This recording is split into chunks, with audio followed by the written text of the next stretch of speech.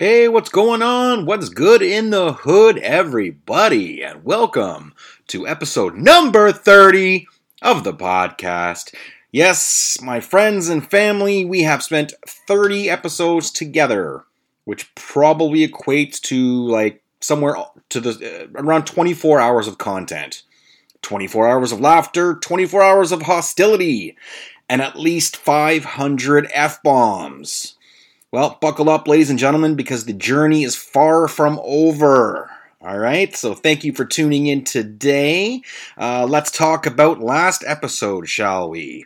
I warned people previous to dropping the episode on social media that I actually said the words that I was in an extra hostile mood that day, which was Monday, and it translated into the show.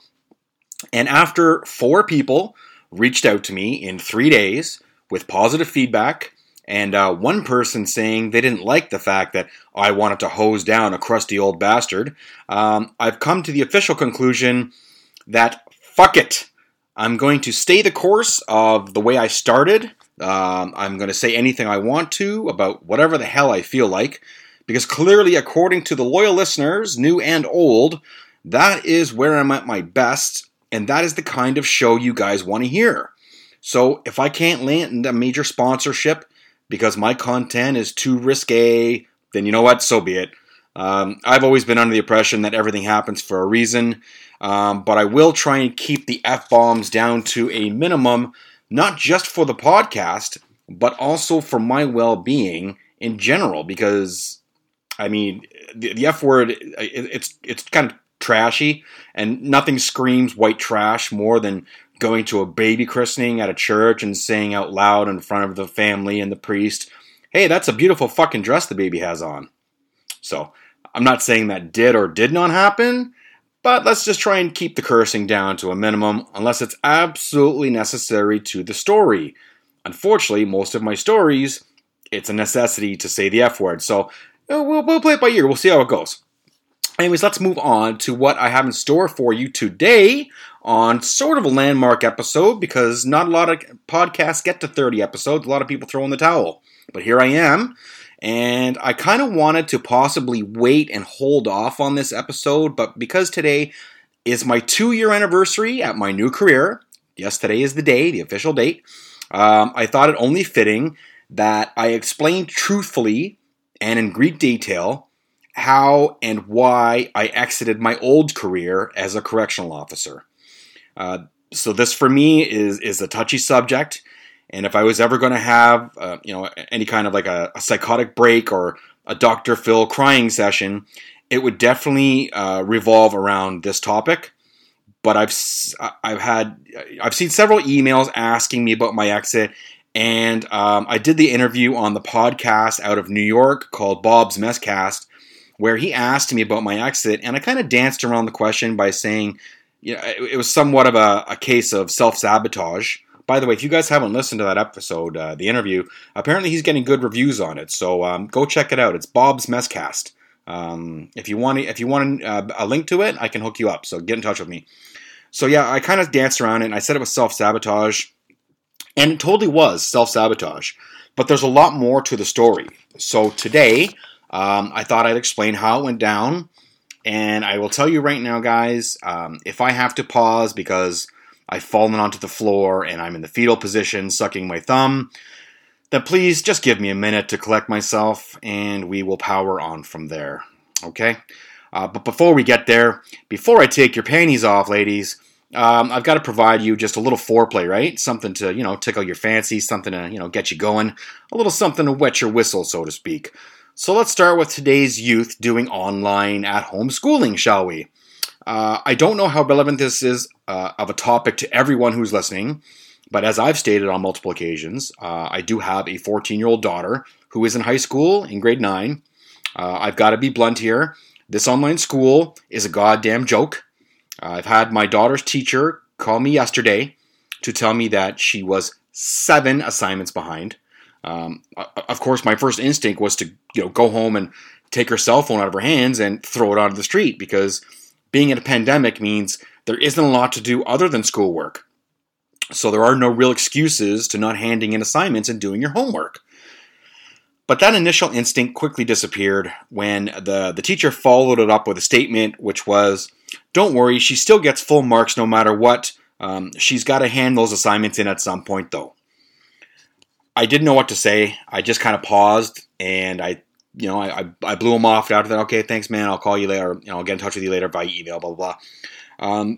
So here's the thing, guys. If she's going to get full marks regardless, then what motivation does she have to complete them on time? And because all of these kids have already been made aware by the faculty in the school that failing this year is not an option, that they're all getting the, in quotation marks, pandemic pass, then how are we supposed to parent them and teach them any kind of responsibility? And sure enough, when I got home, I went up to her room to give her shit for not doing any schoolwork. And, she looks at me and she says, it doesn't matter. We all pass anyways. Again, I was frozen in time. And then I tried to argue that, well, that's not the point. It's about responsibility and working hard no matter what. And she just stared at me like I was speaking North Korean. Keep in mind that this is the same girl who just yesterday sent me a text message while I was in the shower to ask me how long I was going to be in the shower because she needed to shower. So she saw me walk into the bathroom with my shower stuff. I told her I was jumping in the shower, yet she thinks at some point I was going to exit the shower to answer her text message. Or maybe she thinks I'm texting in the shower. I don't understand. I don't know what she was thinking. But I do know these kids have to go back to school in September, like now. Like they should. 2 weeks left in June, get them into school. Do something. I don't give a fuck if there's 17 new strains of COVID or fucking SARS or H1N1 or the bird flu comes back and hits us again. Get these kids into a goddamn classroom or we're going to have an entire graduating class of professional Walmart greeters and no-frills shopping cart monkeys on our hands for, in the next 3 years when they graduate, and then they will live at home forever. Stupid fucking high school, fucking kids, fucking social media.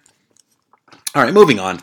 Anyways, Jeff Bezos, everybody. Jeff Bezos, everybody's favorite ex-Amazon trillionaire, has announced he's going to space in his own self-built rocket. Of course he is, right? I wonder if he ordered any of the rocket parts off Amazon Prime. I wonder, 24 hours you get the nuclear generator or fucking whatever powers a rocket, I don't know. And anyway, so this fuckstick is going to spend God knows how much money to go to space. Elon Musk is trying to colonize Mars. Yet the homeless population in California, where at least Bezos lives, I don't know where Musk lives, but I know Bezos is in California. Los Angeles specifically, the homeless problem is so bad that they've taken over, I think it's 6 city blocks and claimed it as their, own homeless campground. And they're slowly creeping even further out. So by the end of this podcast, they'll probably have 7 or 8 blocks of Los Angeles all to themselves. And no one knows what to do, and it's getting worse. And I figure most of these people are probably young kids, who had stars in their eyes, and they moved to Hollywood with $800 in their wallets. And they thought they'd find a nice little, studio apartment, and, they'd get a job as a waiter and keep their headshots on them. So when a big Hollywood producer come to eat at the restaurant, they could kind of drop the headshot with their main course and beg for a role on their next, movie or sitcom or whatever. And then boom, instant stardom. And, here come the $10 million movie roles, right? Instead, they probably got raped by Harvey Weinstein or some other scumbucket like him. They got hooked on drugs, and now they're homeless, and they're giving hand jobs for oxys. So Elon Musk and Jeff Bezos could wipe out this entire problem, no worries, without just a snap of their fingers, and give all of these people a fresh start, or at the very least, give these hobos an opportunity to stand up and dust themselves off, and possibly get clean and sober and start a new life. And they'd be fucking heroes. Bezos and Musk would be fucking heroes because not only are they helping their fellow men and their fellow women, but they're also helping to clean up the City of Angels, right? Because it's not the City of Angels anymore. Apparently, it's like the City of Hobos. But instead, let's piss away all of our money to go outer space so we can either ruin space like we destroyed this goddamn planet or run into fucking crazy aliens who are going to come down and rape us all and then claim this planet for themselves. I don't know, man. I think it's a pretty choice. It's either help the hobos or get raped and killed by aliens. Seems like a no-brainer to me, right? All right, so those are going to be my headlines for the day because my story is kind of long and I don't want to drag this podcast out for too long. But before I go into the story, I've got to hit you with these social media plugs, which is at Twitter, at podcast_hostile, where I'm still 4 followers away from 200. Jesus Christ, help me out here, folks. On Instagram, I'm at host.enviro.pod. Facebook, I'm Jay Cowell. TikTok, at The Hostile Environment Pod, where my videos are getting lots of likes, and I'm still not getting any followers. I don't know how this shit works, but I do know how the email works, because that's how I'm talking to you guys. j.hostile.environment@gmail.com. Don't forget, download, subscribe, do all that shit that comes with podcasting, and I really appreciate it. So I'll give you a great big hug when I see ya. So let's get into the story. But let's begin at the very beginning. So I went to college for 2 years. I studied corrections, which included some psych courses and human behavior, shit like that. So I was in college from 2002 to 2004, where I graduated. Then I had to wait a while. I think I waited about 9 months. Then I finally got the interview. After clearing that hurdle, then I had to go to corrections college for 6 weeks, where I had to stay overnight from Monday to Friday. It was in Burlington, Ontario, so that's about an hour away, an hour and a bit. And I got to come home on the weekends, right? So I did that for 6 weeks.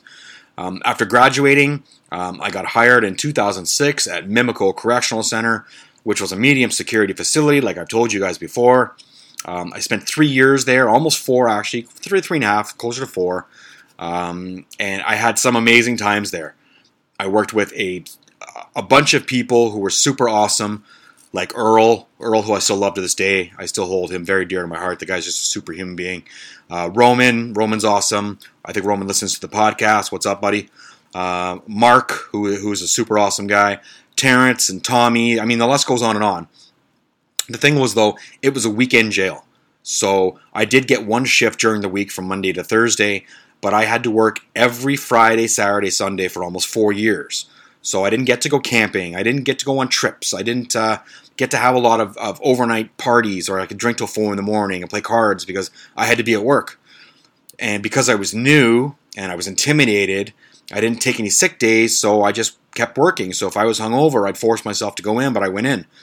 It wasn't as bad as it sounds, because the people that I worked with were such a quality bunch of officers, and we had some fun. I mean, we had fun. Sometimes too much fun, to be honest with you, but, it was all good. We used to have, like, Madden tournaments on our portable PlayStation. So if you guys remember the PlayStations, the handheld, we all had one. And we would all congregate on night shift, and we'd have Madden tournaments. We had, like, potlucks for when we had to work on holidays, like Christmas and New Year's and stuff like that. We'd all bring in a dish, and we'd all have dinner together in front of the inmates, which pissed them off all kinds because they're eating shit and we're eating like turkey dinners and shit like that, and it was good times. And we pulled a boatload of pranks on each other. Now that I think of it, I usually started most of the pranks, but everyone was on board. I mean, I don't want to say that I was the clown, but I kind of was. But at the same time, I took my job very seriously. And I knew when the time for fun was, and I knew where the time for seriousness was. So I always drew a line in the sand there. One time I even went to the grocery store when I was on duty. I took my break. I fired over the grocery store. I spent like $30 on materials, and I made this guy Chris. We were going back and forth for pranks. I made his brand new Acura Infinity into a giant banana split sundae. I'm talking, I got vanilla ice cream, I got syrup, cherries, bananas, sprinkles, everything. I went all out. And then I got on the radio that goes over not the loudspeaker, goes over every radio in the institution. So any officer carrying a radio would have heard. And I said, something like, if anyone's interested, Chris's car has now been made into an ice cream sundae on wheels, and it's in the parking lot. So immediately, almost immediately after that, I said that, the door opens and all of these officers start firing out, laughing and taking pictures. The one thing I didn't count on for this prank was the birds eating all of the shit off his car, and the talons were going to scratch his car. So I also had to pay for Chris to get an emergency car wash on his brake. But it was a great prank, and everyone loved it, and I'm pretty sure that's never been done before. But those were literally some of the best days of my career. But also, like I said earlier, working every weekend and, also it being a medium security facility, I wanted weekends off, and I wanted more action. That's why I got into corrections. I wanted to get down. I wanted to really, really get down. I wanted to be like the TV show Oz. I don't know if any of you guys remember the TV show Oz from like 25 years ago. It was my favorite show of all time, still is. But it's why I chose corrections in the first place. So after almost 4 years, I put in for a transfer to the Don Jail, and I kind of forced my way out. Don Jail was notoriously the worst jail in all of Toronto, easily, by far. And I got there eventually. It didn't take too long, actually. And I got my weekends off here and there, obviously. I didn't work. I had to work some weekends, just like everyone else. And I got the action that I wanted, and I got way more than I anticipated as well. But again, I worked with some amazing people like Sarah, Dave, George, Derek, Scott, Steph, and so many more. Another great crew of people. Some of you guys listen to the podcast as well, so shout out. I haven't seen you guys in a long time, but hey, I hope you guys are all well and safe. So we had such a great group of people that we actually started a hockey team, and I joined the hockey team. And at 31 years old, I learned how to skate. I'd only put on a pair of skates maybe 4 times in my life before this. And then, I didn't skate that well, but I skated. I didn't know how to stop, but I still don't. But I played hockey for like 4 years with these guys, and it was awesome, man. Those are memories that I'll never forget. It was truly very special, and it meant a lot to me to be on that team. Our hockey trips to Niagara Falls were unreal and so much fun. Being up all night and drinking, and then having to skate at 9 a.m, go hard, watching guys puke on the bench because they're hungover, and then after the game, firing over to the Niagara Falls buffet, where a whole hockey team who's hungover and now super hungry just destroys the buffet and the toilets. So, good times. A thing about the Don was I worked a lot of night shifts. I chose to work a lot of night shifts because different reasons, but I worked 7 p.m. until 7 a.m. And during those nights, I would watch movies. Everyone had a portable DVD player. In between doing our security rounds, once every 25 to 30 minutes, you'd get up and walk around the whole floor that you were assigned to, make sure that nobody's hanging, make sure no one's screaming or stabbed or whatever. Remember, there was no rape in these jails, so it was all violence and suicide and drug overdoses. And on night shift, I even started writing a book, which would eventually become the Hostile Environment podcast you hear today. So that's a lot of how I started this was from those notes I made in, I want to say 2009, 2008. But sadly, the Don Jail had to be decommissioned because it was old and fucking disgustingly dirty, but it was a great place to work. And we were all moving to the new Super Jail, a top-of-the-line, maximum security facility that was brand new and ironically built on the same ground as the first jail I started at, Mimico, but they tore that down to build this fucking huge, massive super prison. So this new place was a shit show from day one. Whoever was in charge of what they were called the transition team, they were a complete fucking buffoon. It was a complete disaster because they not only closed down our jail, the Don, but they also closed down the West Detention Center at the same time, and then they threw in both of these jails into one building at the same time when no one knew each other. And I wouldn't say that the two jails had beef, but there was some bad blood there. And all of a sudden, they're all working together out of nowhere. And then to top it all off, they throw in 1 or 2 graduating classes of brand new rookies. So tempers flared. The senior staff picked on the rookies, and then the Don versus the West kind of thing was going on in between that. So tempers were flaring, and egos were hurt, and it's just a bunch of shit that never should have happened. It could have been planned better. But after a while, I guess people started to know each other and we started to get used to each other, and I guess we got over it. But the first few months were kind of rough. And it created a negative workplace, and most of the people they put in charge, by the way, the what they called captains, white shirts, were just as lost. And it was pretty evident that they were lost, and you could see it in their eyes. So everybody was bitter, and everybody was frustrated, and nobody wanted to be there. It was just, everyone was just sad and unhappy.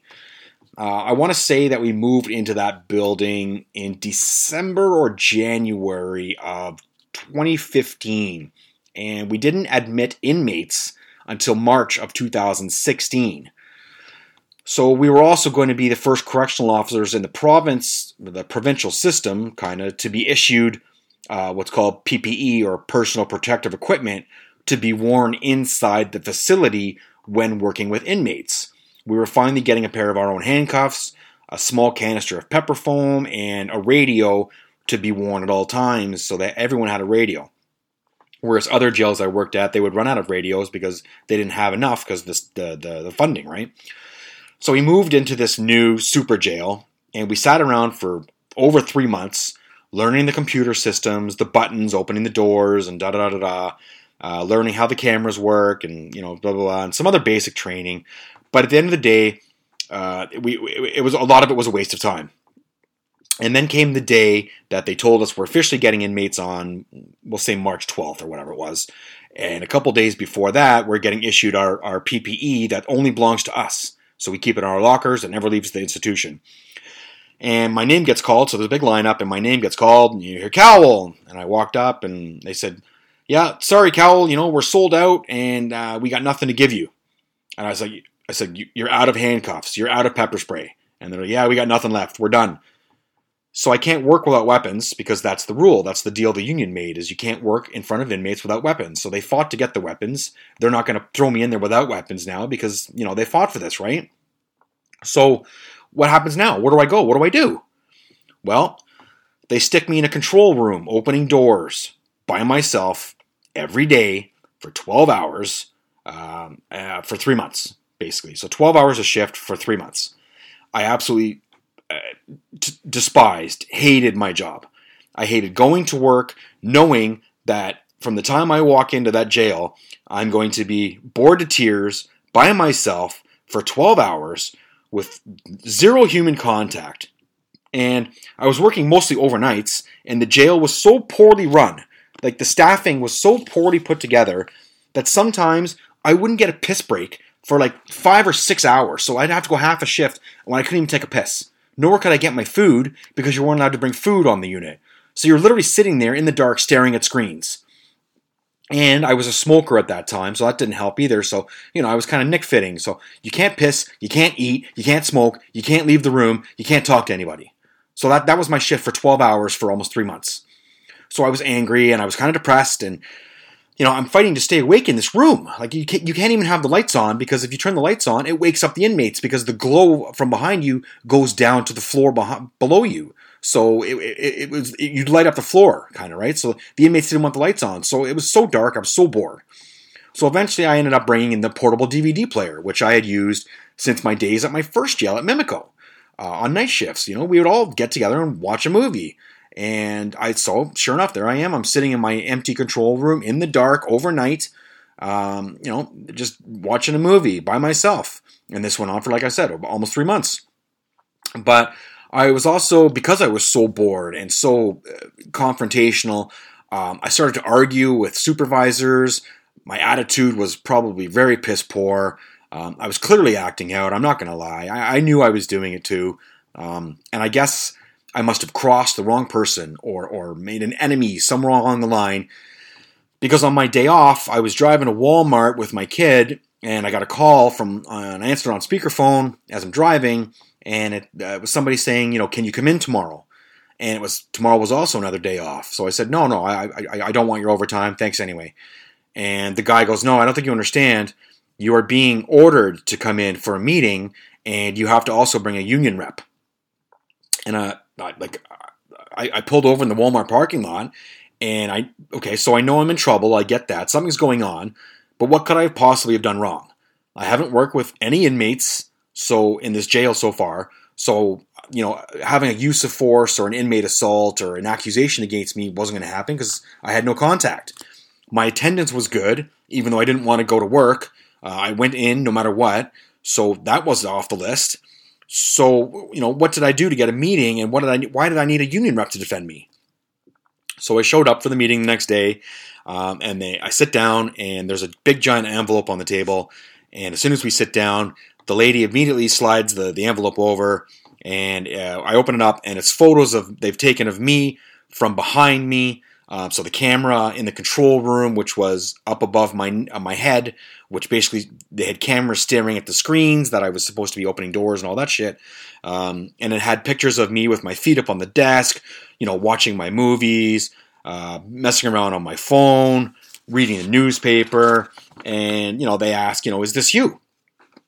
And, well, they've got me dead to rights, right? So, I mean, you can clearly tell it's me. Which, by the way, when you look at a camera angle like that, you don't notice the kind of the bald spot you've got on the back of your head. That was kind of alarming. So, like I said, they've got me dead to rights. So, of course, I admit. And I was like, yeah, I'm sorry. Yeah, that's me. I apologize. Because, obviously, I'm well aware that using electronic devices in an institution is technically a huge no-no.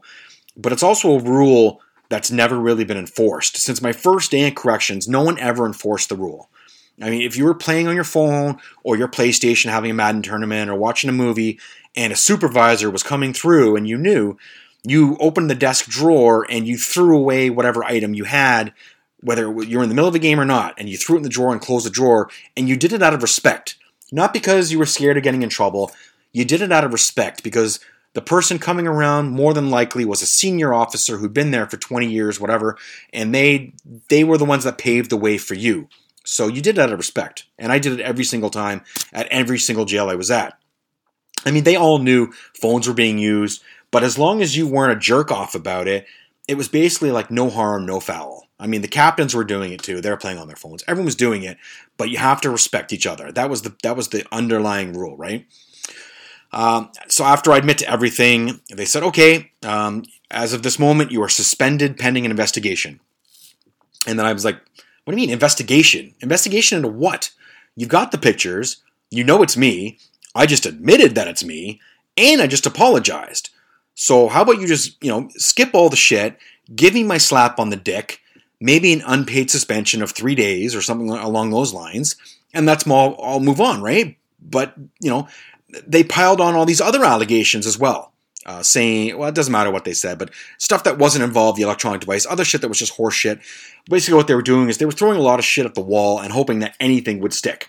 So the more allegations they have against you, the more you have to fight, and the worse you look in front of an arbitrator, because instead of just you violated the electronic device policy, it was, he did this wrong, this wrong, this wrong, this wrong, this wrong, this wrong.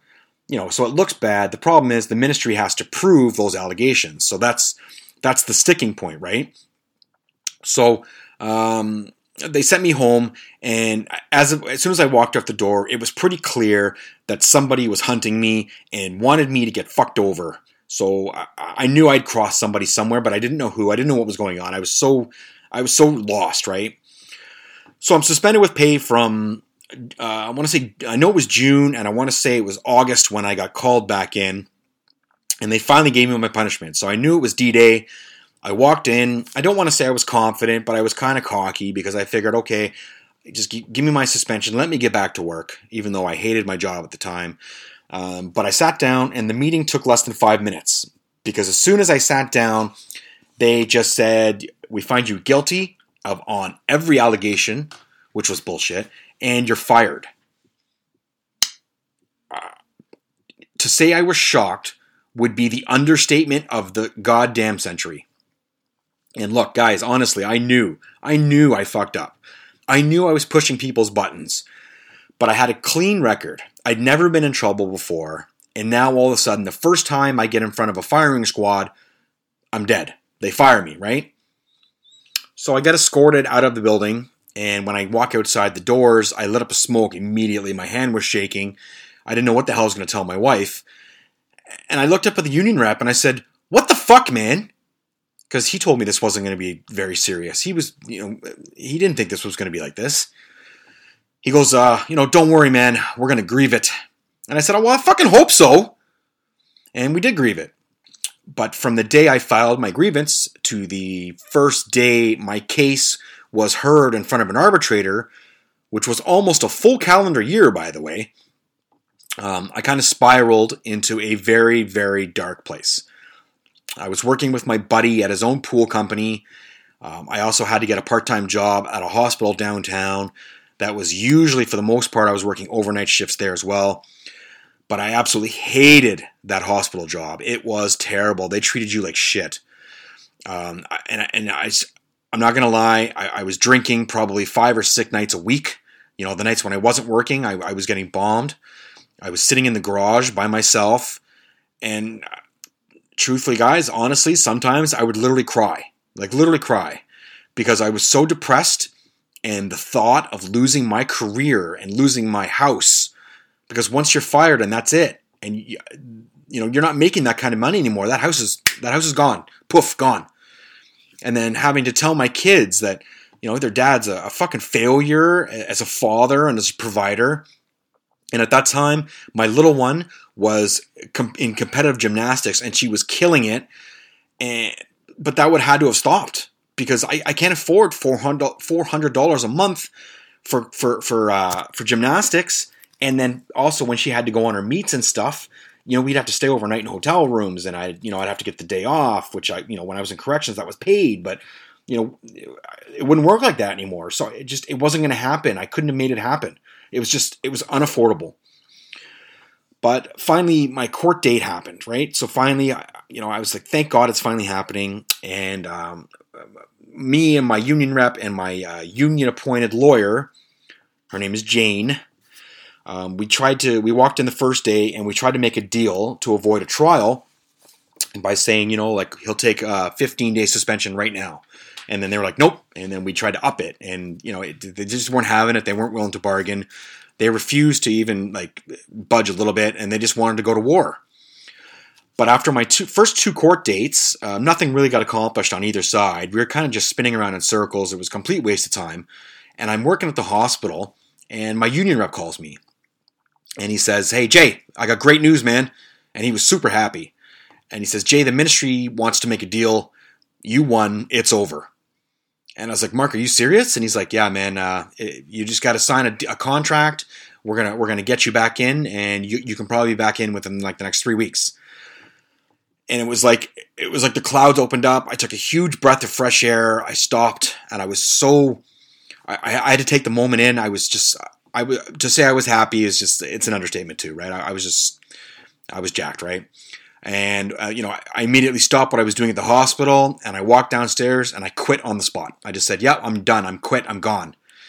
I knew I could work with my buddy at his pool business for the next couple weeks until shit got cleared up. So I was fine for cash. So I just quit on the spot. But that just shows you how much I hated that job. And it's very satisfying when you can actually go down to a job you hate and just say you quit and walk out the door. It's very satisfying. Anyways, when we all got in the same room together finally, so the arbitrator, the ministry's lawyer, my lawyer, me, and my union rep, the deal was that I would have an unpaid 20-day suspension on my record, and I'd have to sign what's called a last chance agreement, which I was very unaware of.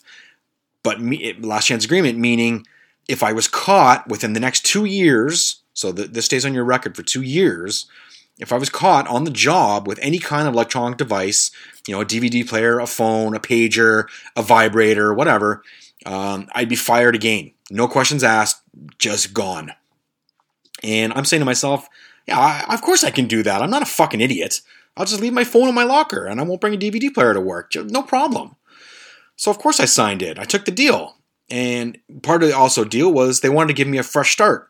So they transferred me to the East Detention Center. And I thought everything was going to be good, and I thought everything was going to be great, and it was for a long time. For not a long time, but for a time, it was very good. I thought everything was good, and I thought I was clear, and this was all going to be behind me. But here's the caveat to that story, that part of the story is what my awesome union lawyer with her fucking dyke haircut failed to make me understand And I mean, maybe it's my fault for not reading the entire contract, but it was like 35 pages. And I just asked her the gist of it, and she gave me the gist of it. But what she didn't give me the gist of was the last chance agreement didn't just mean if I was caught on duty with my phone, I'm gone. It also meant if anything happens at all, regardless of how insignificant it is, anything that requires me to get written up, I'm done, I'm toast, and I'm gone. It was that easy. So I'm at the East Detention Center for a year and 9 months. Literally 3 months away from having all of this shit off my record, back to square one, no worries, weight off my shoulders. And then a miscommunication happens between myself and a brand new officer, literally out of the college. It's either his first or second real shift as a correctional officer, and that miscommunication caused us to leave a cell door unlocked overnight. Well, not for the entire night. They ended up catching these at around 2 or 3 in the morning. So from 9 o'clock at night until about 2 in the morning, I think it was, the cell door was unlocked. So to make you guys understand, it's just a cell door. It's not the door where inmates could possibly escape and get out or anything like that. It's a door to their day area where they watch TV and they shower, and they can't get out or anything like that unless an officer opens that door, and then they can obviously get out, right? But nevertheless, it is a rule violation, and that rule violation obviously means that I'm required discipline, and that requires a write-up. It wasn't even going to be a suspension. It was going to be a write-up just saying, this happened on such and such a day. It'll never happen again. And if it does, then you might be looking at suspension. That was what it was going to be. Unfortunately, that write-up triggered the clause in the last chance agreement, and when it went to HR, they saw that I had this on file, and I was fired for the second time. So we grieved it again, and we went through the entire trial. We went through the whole thing. We had, a video of the incident of me trying to communicate with the rookie, and we had statements, and we had witnesses, and it was just like Law and Order minus the killing or the rape. And at the end of the day, the rookie misunderstood my phrasing, because the way I was talking to him, unfortunately, was in a manner or a language that only a seasoned officer would have understood. So when I was telling him to finish up inside to the seasoned staff, to the staff who had experience, that means I didn't finish locking up. Please take over while I do another chore or another job, right? Because that's what happened. I got interrupted and I had to do something else, and I needed the rookie to come in and finish locking up. But to this new kid, I guess, he didn't understand, and that, like I said, I guess that's my mistake. It's on me.